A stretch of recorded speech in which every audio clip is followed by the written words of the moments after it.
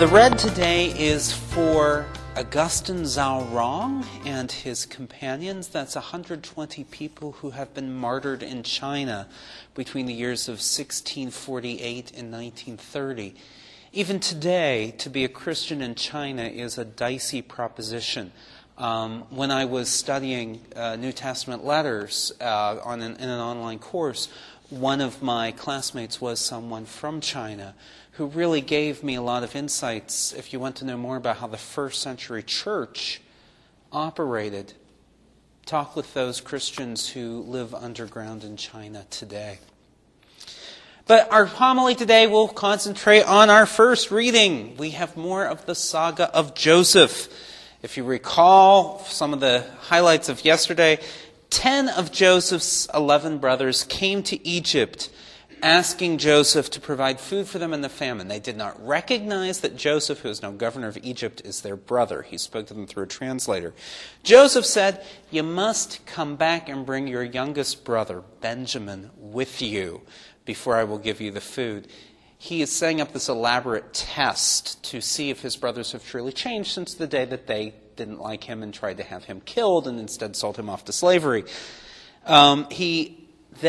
Today he gives these brothers as they return lots and lots of provisions, but he plants a special silver goblet in Benjamin's sack, framing him for a crime he did not commit, tells the brothers, "You can all go back to Israel with the food, but Benjamin must stay here as my slave," to see how they react.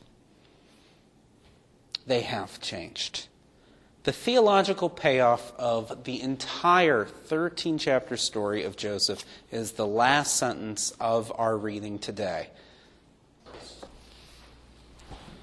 After all that Joseph has gone through, having these dreams of his family members bowing down before him, then his brothers being jealous of him, then planning to kill him, but instead sending him to slavery, then he being falsely accused of adultery, that's chapter 39, we skipped that, jailed for 2 years, we skipped that too. Finally, he has seized the hand of God.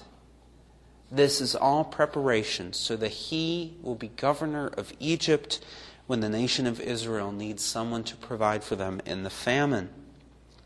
Now, lots of people today say something similar to Joseph's great insight here. Joseph said, "It was really for the sake of saving lives that God sent me here ahead of you." A lot of people say today, everything happens for a reason. I don't necessarily agree with that. But I'd say that God often is involved with things that seem bad, because God has even better plans for us at the end. God can find a way to work with our sufferings if we continue to trust in God's providence and care. Can we take consolation in the fact that God had a plan for Joseph despite the suffering he endured? Joseph succeeded by his gift that he had been given at the beginning, his gift of interpreting dreams.